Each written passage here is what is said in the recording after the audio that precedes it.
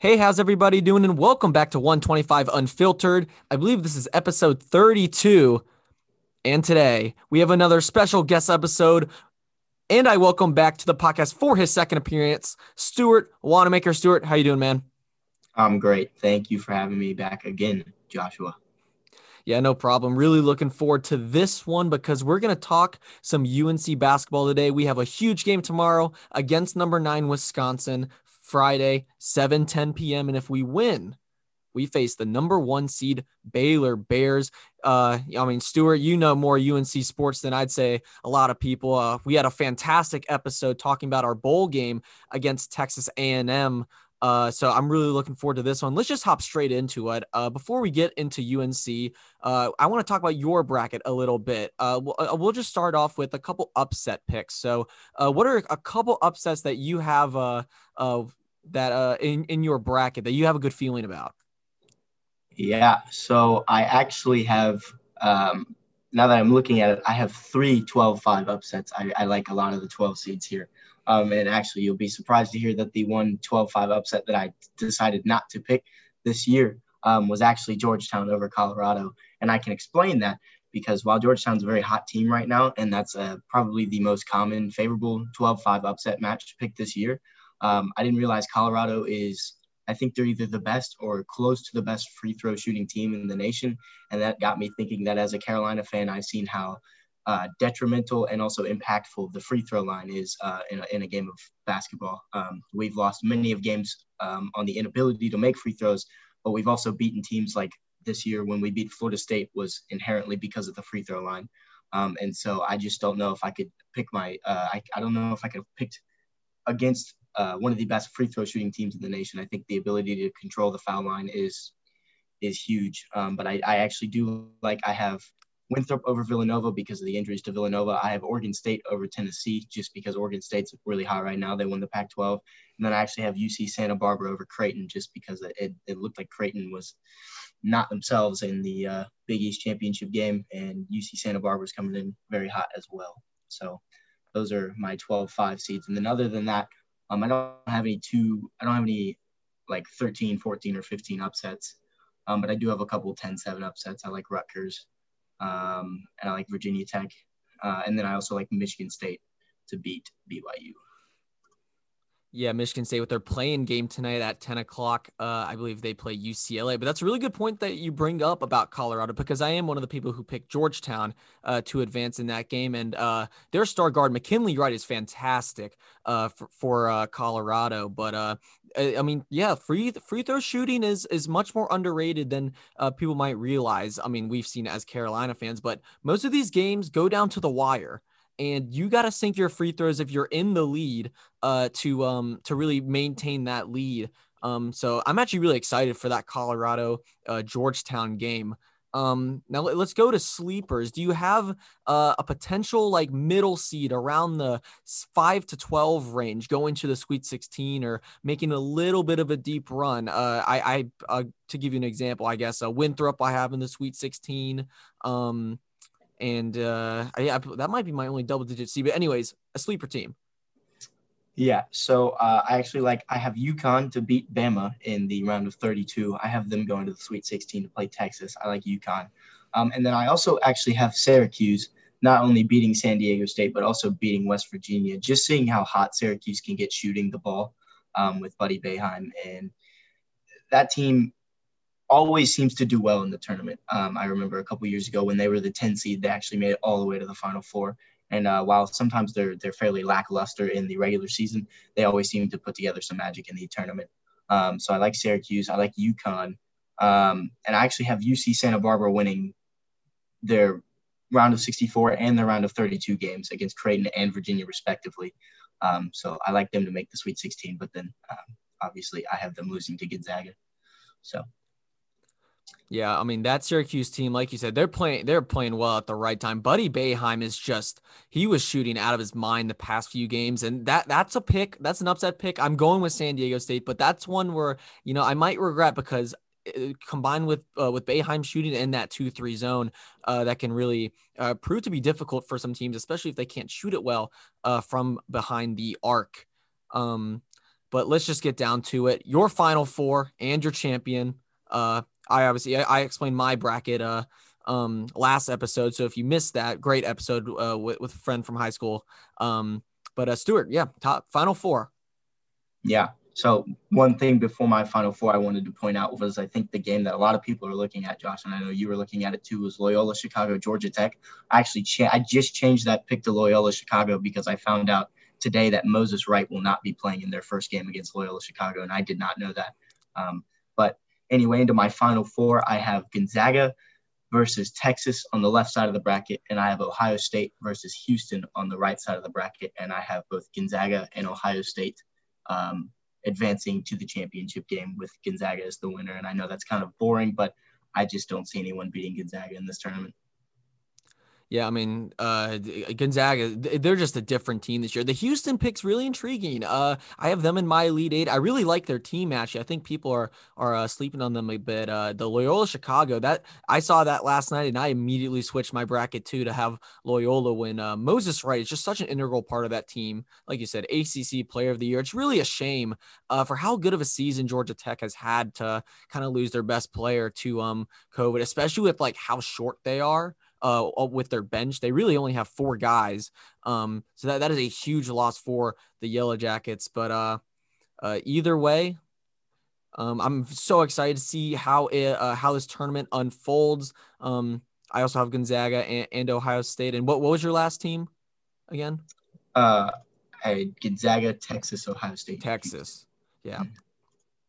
So yeah, that I mean, definitely like that Final Four. Texas is a team I'm scared of. I picked Bama. Texas is, I mean, they're as hot as anyone right now. We saw what they did against Oklahoma State in their tournament final game. But let's transition. UNC basketball playing Wisconsin. I'll start off with a couple notes about Wisconsin. I haven't seen Wisconsin play this year. They are in the Big Ten, which has been absolutely loaded with talent this year. They're 2-6 in their last 8 games, but they played some of the top Big Ten competition. I believe they played Iowa twice. They played Illinois. They played Michigan. Didn't beat any of those teams. This is a very disciplined Wisconsin team. They have the lowest turnover rate in the country, and they're just not going to beat themselves. And they're led by some experienced seniors. Their top 3 scorers are seniors. Demetric Trice averages about 14 a game. Micah Potter has 13 a game, and Brad Davison averages about 9 a game. They don't really have a big win on their schedule. Actually, I kind of looked. They haven't really knocked off a top Big Ten team like Rutgers has. Rutgers beat Illinois earlier in the season. And I think a big thing to note, they only shot 32.7% from the 3-point line in league play. So they're not the best shooting team. And with that information known, what do you think UNC needs to do in order to advance to the round of 32? Man, there's a couple things, and it all depends. I think we'll know the outcome of this game in probably like the first 4 minutes into the under 16 timeout. It depends which UNC team comes to play. If the team that showed up to play Notre Dame in the ACC tournament comes to play, I think we can easily handle business against Wisconsin. If not, it'll be close, because while we have like the rebounding advantage, I think we're the number 1 rebounding team in the country, and Wisconsin is not as great in the rebounding department. The reason we are so good in the rebounding department is because while we have plenty of big man talent down low, it's because we can't ever convert on our first shot. And you'll see that we get second, third, fourth opportunities because we cannot shoot well consistently throughout the season. So the note that you bring up about them not being able to shoot well from deep, I don't think we have them beat in that category. I think we have them beat down low, but I think it'll entirely depend on 2 things: whether we can shoot the ball efficiently, not just from outside the arc, but from inside the paint too. The big guys have got to finish. And I think we've got to be careful with the ball. I think Caleb Love and RJ Davis have to clean up their handle a little bit and be less careless with the ball, because these games are now at a different level, a different stakes. So you have to really take care of the ball and value every possession in these games, because Wisconsin, like you said, is a fundamental and experienced team, and they're not going to beat themselves. So we can't beat ourselves either. Yeah, really good points there. I mean, like you said, the freshman guards, they're going to be so crucial for UNC's success in the tournament because just wasting possessions like they do, which often turn into fast break points for the other team. We can't afford to make those mistakes. We can't afford a 20 turnover game like we would, I believe we had around there the last few games of the season. I believe we averaged about 20. Maybe that was before the ACC tournament. But regardless, and a big thing for me is shot selection. For the guards, whenever Caleb Love has the ball with about 7 seconds left and he's going to ISO, I kind of know it's going to be a bad shot. And this is on him, obviously, but this is just on the offense as a whole. We have to look for the best shot that we can get. The pull-up threes, I remember the second time we played Florida State, we were so 3-point happy. We just kept settling for jumpers. We need to get this ball inside early. We need to get Armando going early, get Garrison going when Dayron subs in. We need to get these big guys shots down low to open up our offense and to get them to the free throw line so we can potentially get into the bonus, because that's where we also capitalize. And then X factor of this entire tournament is going to be Kerwin Walton for me. We need him to hit his shots from the outside. And not only that, we need him to hunt for his shot. Against Florida State in the ACC tournament, he only had one shot in the first half. I mean, great shooters look for their shot, and they will pull up by any means whenever they get an ounce of space, or you get what I mean there. But yeah, we need to get inside early, and Kerwin Walton, we need him to convert from the outside. So I think that's a key to our offense. Yeah, I agree. I think the biggest thing that proposed or threw forward our comeback against Florida State in the ACC championship was, you'd see that in the first half we were a little shaky, sort of like we were the second time we played Florida State when we made the come from behind win. But then in the 15 to 5 minute mark in the second half, we were like a whole different team. We were actually moving the ball. We were getting the ball inside and then kicking it back out. It was ball movement into out, not just around the perimeter. We were getting touches by multiple people, and then we were finding shots. Like you said, Kerwin Walton started shooting. He started shooting well. Once we realized he started hitting his shots, he would get open. We were driving and cutting and then kicking it out. And it looked like we were going to make the comeback and win that game as well. And then the last 4 minutes of that game, we went stale. And I don't think I saw a pass inside and back out in the last 4 minutes of the game. It was a lot of dribbling by either Caleb Love or RJ Davis at the top of the key. Almost no passes at all. And if there were passes, it was just above the 3-point line. There was nothing inside. There was no vertical threat there. Yeah, you said it very well. The over dribbling in those final 4 minutes was such a big problem because our offense flows through the bigs. And with how well the bigs were playing in that stretch in the second half against Florida State, we want to keep them involved, because once Kerwin started making his threes and once the bigs were doing their thing inside, getting those second chance opportunities, this offense really opens up. And then you get your driving lanes for a Caleb Love or RJ or even Anthony Harris, who's played pretty nicely as of late. Another thing for me, and I felt a bit strongly about this, and I want to get your take on this, Stuart. Leaky Black got to be the most frustrating player for me on this team because he's so good defensively, but I feel like offensively, he's just a non-factor. And I love his leadership. Again, defensively, he's so strong, but I believe that if we're in a close game with 4 minutes to go, we need to sub him out on every offensive possession. I know it's hard to do offense defense for that long. Normally that's only in the last minute or two, but I want to see a more aggressive scorer on the floor instead of Leaky in those last moments, because with the two bigs and Leaky on the floor, there's not much shooting out there. So what would you say to that for that proposal by me?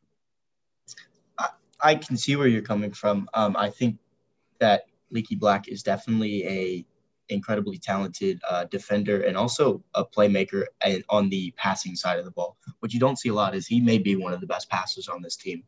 He's very good at finding cutters and open players on his team because he knows he's not going to be the first offensive threat to shoot the ball. So I think what you said about like the defensive offensive sub, I could see that, but I also think that Leaky Black can also hit some of his free throws at a majority of the time. I wouldn't say as much as like Kerwin Walton or RJ Davis, who are obviously the two, notable free throw shooters on our team. But he's not a bad one. So you'll see Roy sub Kerwin and normally Andrew Platek in offense defense in a late game situation like that. But I think that I just I I've always had faith in Leaky Black. I think that his athleticism brings a new thing to the court. And I think I'd agree with you if we were to sub him out, like you said, if we have two big guys, him, and then two guards on the floor, we really only have two shooters. But my question would be, who would you bring in instead of him who can play both defense and offense, who can add another shooter? Would you take Caleb, RJ, and Kerwin Walton on the floor at a time? Because I'd say if we had another shooter who you could bring in, then yes, I could see you subbing Leaky Black out from defense to offense. But our team this year is not the best 3-point or even shooting team. So I'd say I'd probably keep him on the floor. But I can see your point. Yeah, and for Leaky, I would just love to see him be more aggressive. I actually happen to like his pull-up mid-range game, and his ability to drive into the hole is a bit underrated. He's just not that assertive. And if we're up, let's say like we're up a possession or two, I think it's fine to keep Leaky in because he's going to make the right decision. Good basketball IQ. But if we're down a bucket or two and we really need to get a score, I would love to see RJ, Caleb, and Kerwin just and ride or die with them because those are 3 shot makers. Caleb can create his own shot at times. Really nice mid-range game as well. RJ, that Virginia Tech game was really good to see him kind of have a signature game for the season. I think it just depends the scenario that we are in. I believe those freshman guards can get it done. I just know that when it comes down to it, the inexperience can play a role. And Leaky, he is a junior, and I know his leadership on the floor would be good. But if we need a bucket, I personally don't want him out there because I have much more faith in other people to knock down a 3 or potentially like a kick out 3 or a mid-range shot. So. But yeah, we need him this tournament. He's going to play a big role in how well we do. Yeah, I totally agree. I see your point there that if we need a bucket late and we're down, I could understand taking Leaky Black out of the game. But hopefully, in my eyes, I don't think we'll have to be put in that situation against Wisconsin. I think both you and I, Joshua, have UNC moving past Wisconsin in the first round.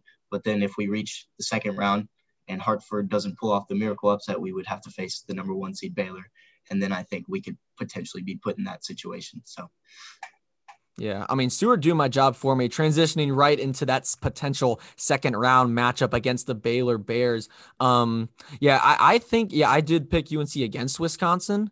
I think we can win that game pretty easily or have a manageable lead. It's that Baylor game that really scares me. And, that's a tough draw because this Baylor team is really, really good. They are experienced. They have probably some of the best guard play in the country. They have a trio back there. Jared Butler, he averages 17 points, 5 assists, 2 steals a game, shooting 42% from the 3-point line. Maceo Teague averages 16 a game, 39% behind the line. He hit 10 threes in a game this year against Texas Tech. And then Davion Mitchell, 14 points a game, 5 assists, 46% from behind the line. And each of them shoot at least 5 3-pointers a game. So this Baylor team is lethal from behind the arc, and they are so good defensively. And my concern is, can our guards keep up? This is a guard-oriented team. They don't have much in the middle. We can definitely dominate the paint against Baylor, and that is going to be our key to victory. But can our guards hang with the likes of Butler, Teague, and Mitchell, 2 of those being future first-round picks in the draft? Yeah. And short answer is no. I don't think we can, but it'd be great if we could. I think the problem that we'll face there is if we do advance past Wisconsin and Baylor does advance past Hartford and we play each other, I think our guards will try to keep up early. And I just, like you said, 39%, 46%, like those are incredible numbers. And while we have, I'd say, 1 consistent outside shooter in Kerwin Walton, I don't think our guards will be able to keep up. And the problem is I think they will try to, and that won't end well for us. I think that if we can stay disciplined and if we can make good shot selection and make those good shots first try, I'd say we have a chance in this game because I think on the few misses that we do have, if we make a majority of our shots, our big guys can get those rebounds and we have the potential for second chance points. But if Baylor shows up to play and they're knocking down those shots, I don't see us as a team that is advanced and experienced enough this year to knock them off. Yeah, and for us offensively, this is such a good balanced team. They force turnovers 1/5 of the other team's possession, which is just a crazy stat. So we're gonna need to take care of the ball, like we will need to do in the Wisconsin game. The bigs will definitely need to dominate the paint there, because these guards for Baylor, they can really defend. I mean, I'm pretty sure Jared Butler is a Wooden finalist. Or I'm kind of blanking on the name for that award. I believe that's what it's called. But our best shot this game is to dominate the paint and maybe get lucky with Baylor having an off shooting night. Yeah, I'm with you though. I just don't think we have the experience and talent to pull it off. Potentially if they shoot poorly, our one saving grace, or a little bit of light at the end of the tunnel. Baylor came off of a 3-week COVID pause a few weeks back, and they lost to Kansas for their first loss of the season. And then they lost to Oklahoma State in the Big 12 tournament in the semifinals. And their defense hasn't been as sharp as it once was to start the season. So if they aren't on their game defensively and we have a good offensive shooting night, which a lot of things need to go right to win this game, there's a small chance. It's a slim one. I don't think we can pull it off, but I think these big guys really need to dominate for us to have a shot. Yeah, I completely agree with you. I think a couple of things would have to happen for us to win this game. And I think that if we come out, and like I said, the Wisconsin game will all be decided in the first 4 minutes. And if we advance past that game, I think this game will be much of the same, because UNC has two different teams that show up. We have a team that shows up and drops 50 points and 25 turnovers in a game. And then we have a team that can show up and light up the court from anywhere, dropping 90 points a game. I believe the team that shows up to play Duke, if we come out and we show up as the team that has played Duke both games this season, I think we're one of the better offensive teams in the country. And I think we can hang with a majority of teams in that regard. But it'll just depend on which team shows up and which Baylor team shows up. Yeah, I mean, UNC is such an inconsistent team. Like you said, it's hard. We don't know which team we are going to get. But if we made it past Baylor, that would be a massive upset. This was I think now they're the third best team in the country, but that'll be a huge win because most of these guys for UNC, they are going to they're going to be here for a little longer. I mean, that's a topic for another day for who could potentially go to the draft, but this is a core. This is a really good core that UNC has right now. And this tournament experience is going to be so valuable for guys like Kerwin, RJ, Caleb, the Armando, all the big guys. Obviously this is Garrison's kind of last ride because he's a senior, but these are moments where this core could really grow together. And getting that win against first off Wisconsin, but then beating that Baylor team, that would be huge for this program to try to get back in the hunt for a national championship. But that remains to be seen. First 4 games are today. Big games being the Wichita State game. They play Drake, and the Michigan State playing UCLA, with games starting tomorrow all day, starting at 12:15. I believe they go to the last game start at 11.